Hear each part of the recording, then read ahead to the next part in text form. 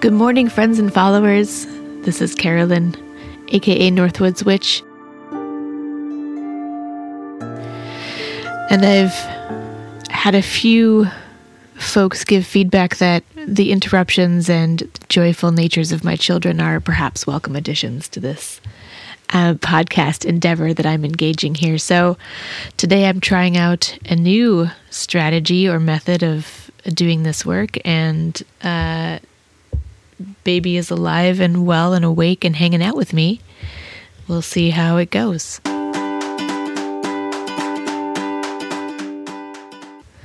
But mostly it's been a while since I've put my voice into this space, and I've been thinking a lot about why that might be and what I wanted to talk about.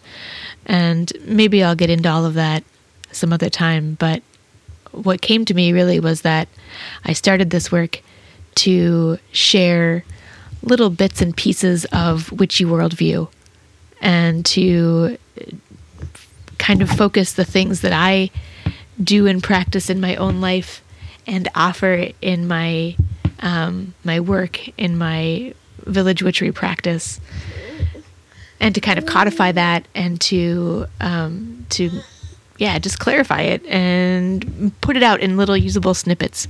So today I wanted to talk about one of my favorite spiritual practices, and that's altars and altar making.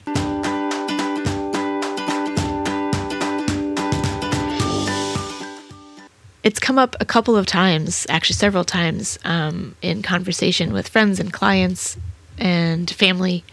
What's an altar? Why do altars? Do you use altars? And the answer to that last question is, yeah, I do. I have altars all over my house. In fact, in the story that I tell of my kind of self-initiation into this practice, this tradition, the first thing I did was build an altar intentionally.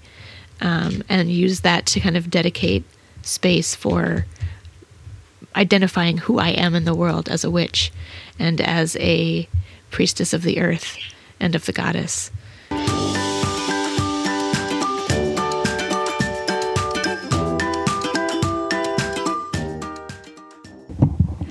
So I do love altars, and I, like I said, have them all over my house. And once I started thinking about it, there's a really good reason why I love altars so much. It's because they kind of encompass almost all of the pieces of active spirituality that I can think of that I incorporate in my daily spiritual practical life.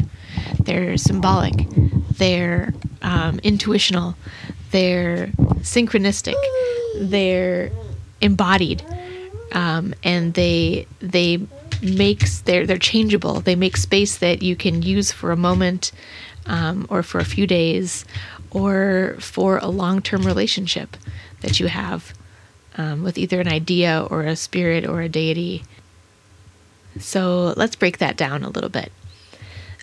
So symbolically, an altar is something that you use to create meaning in actual physical space. So it's literally a spot where you put stuff, and that stuff has a particular meaning, and you arrange it in such a way that cumulatively that stuff symbolizes an intention that you have or a feeling that you want to honor and recognize. Or again, it could be dedicated to a particular somebody or something. So let's use the example that I started off with in this story, which is the first altar that I made with intention. And I live on the shore of Lake Superior, and Lake Superior has always been a big goddess in my life, and kind of a representation of the larger earth goddess once I started thinking about things that way. And so as my sacred space, when I made this altar, I took a glass plate down to the beach that I live on, and I sprinkled sand from my sacred space, from my beach, onto this plate, and I put a few rocks that I'd gathered from the shore on various walks onto my altar, and then I put a candle in the middle, and that was it. But I carried that altar with me when I traveled and moved homes all over the country, really, or to California and back at least twice. And that altar was my physical, tangible, and also spiritual connection to the sacred space that I call home. So it's not only a thing that whenever I look at it, it reminds me of a place that I love.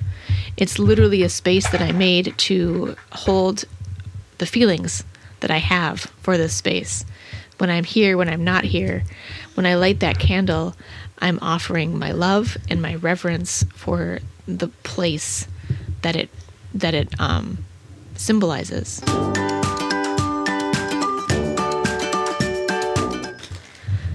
Okay, so that's kind of the symbolism.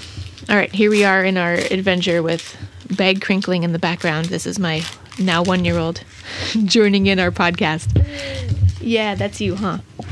And he's growing up with altars all around him all the time. In fact, I have to move them up from the spaces that they were in my bedroom because he likes to grab all of the fun, sparkly, shiny, interesting-looking things off of them. So, yeah, and he doesn't enjoy that I do that.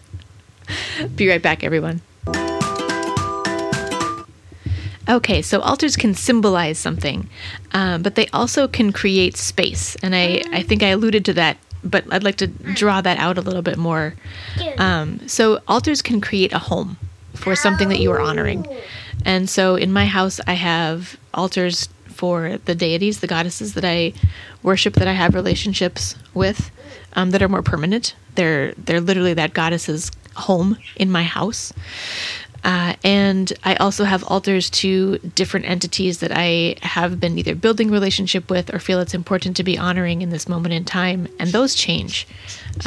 Sometimes they've been up for a few years, depending on what kind of relationship I've got going on in the moment. But an altar can literally be a space that you dedicate to spiritual energy. And in my practice, that's very anthropomorphized. It's a personality-based spiritual energy. And you can do that by researching who you're interested in making an altar to. You can look up a particular goddess, for example, and see what she likes. You know, what's her history? What do her practitioners and her worshipers and devotees offer her? Put some of that on your altar. You know, if you're talking about some of the more like elemental spirits, like fairies or gnomes, you know, what element do they represent? Is it air? So maybe some feathers, maybe some incense. Is it water? Is it earth? So just kind of what are things that make that spirit feel at home? Put those things in their spiritual home in your altar space, dedicated to them. It's a really lovely way to not only honor that spirit, but literally like build relationship with them because you're inviting them into your home and making them someplace that is comfortable to them.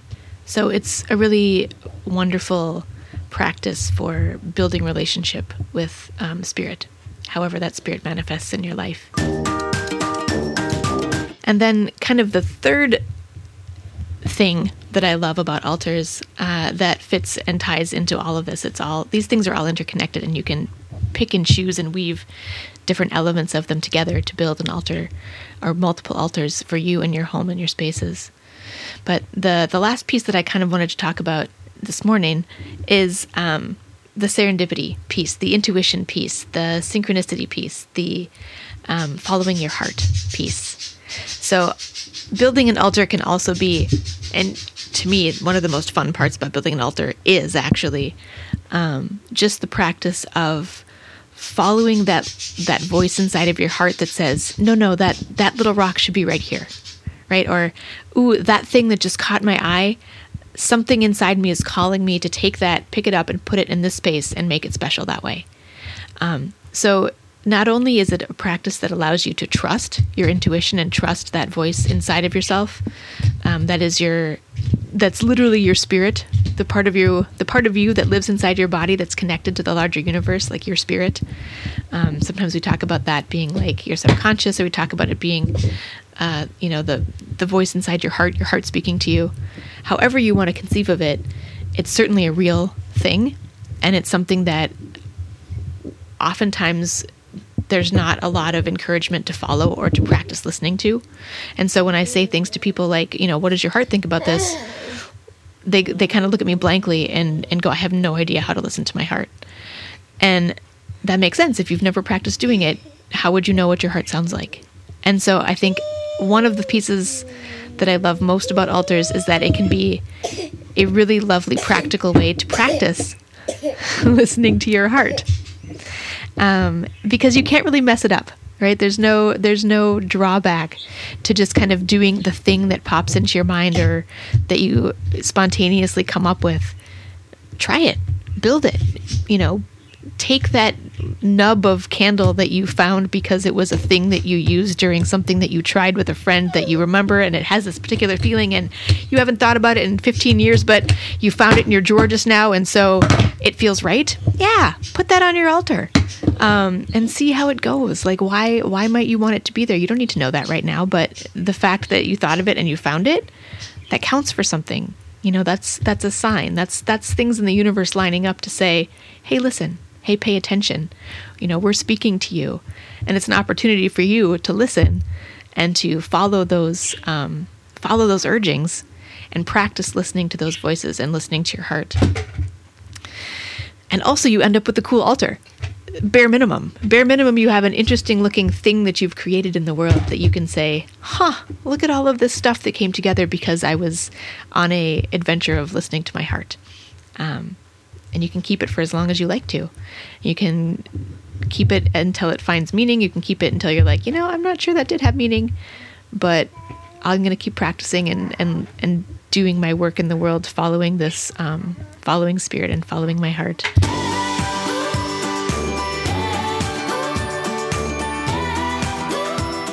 So I know I said that was the last piece that I wanted to talk about, but I think I may not have tugged on a particular thread quite enough yet, so I'm gonna come back to it briefly. So altars, the 3 points I'm trying to make about altars here is that they make homes for spirit in your space. They can be intentionally dedicated to a particular being or entity or goddess or spirit that you want to honor and make space for and build relationship with. They can be something that you use as a tool, a practice to follow your heart and listen to your intuition, to practice hearing your spirit speaking in your life. And they can also be to make space for something that you want to cultivate or you want to remind yourself of. So you can make an altar for creativity. You can make an altar for compassion. You can make an altar for really anything that you are interested in, that you've been struggling with, that you have been having trouble bringing into your life, or that you want to manifest into your life and you haven't found a way to do it yet, or that you just thought of and you just want to support that work spiritually. You can build an altar to that thing and put it in a place where either you see it every day or you interact with it every day. And that way you were literally sending out into the universe through your own body this intention that you have to bring this thing into your life. And it's a really powerful practice. Definitely don't do it unless it's something you really want, and that you're also really willing and able to practice the lessons that go along with bringing that into your life. I'm laughing because when I think about altars of compassion, I think about parenthood and motherhood and all the opportunities that come my way to practice compassion toward my small humans. When I say, I want to be better about practicing compassion, it doesn't mean that it becomes easier necessarily. It means that the opportunities to practice it become more regular and more easily to identify to me that compassion is what's called for. Is this one of those moments? Did you hear me talking about that? Yeah, perhaps it is. So altars, I love them. They're a wonderful spiritual practice. They're really tangible and really fun and can be really beautiful and really impactful, and I encourage you to try them out. And if you listen to this podcast and you do build altars, or you feel inspired to build some, I'd love to hear from you, things that you build, things that you do, how they work in your life. From this Cranky Boy's mama to y'all. Much love. Peace. I'll see you soon.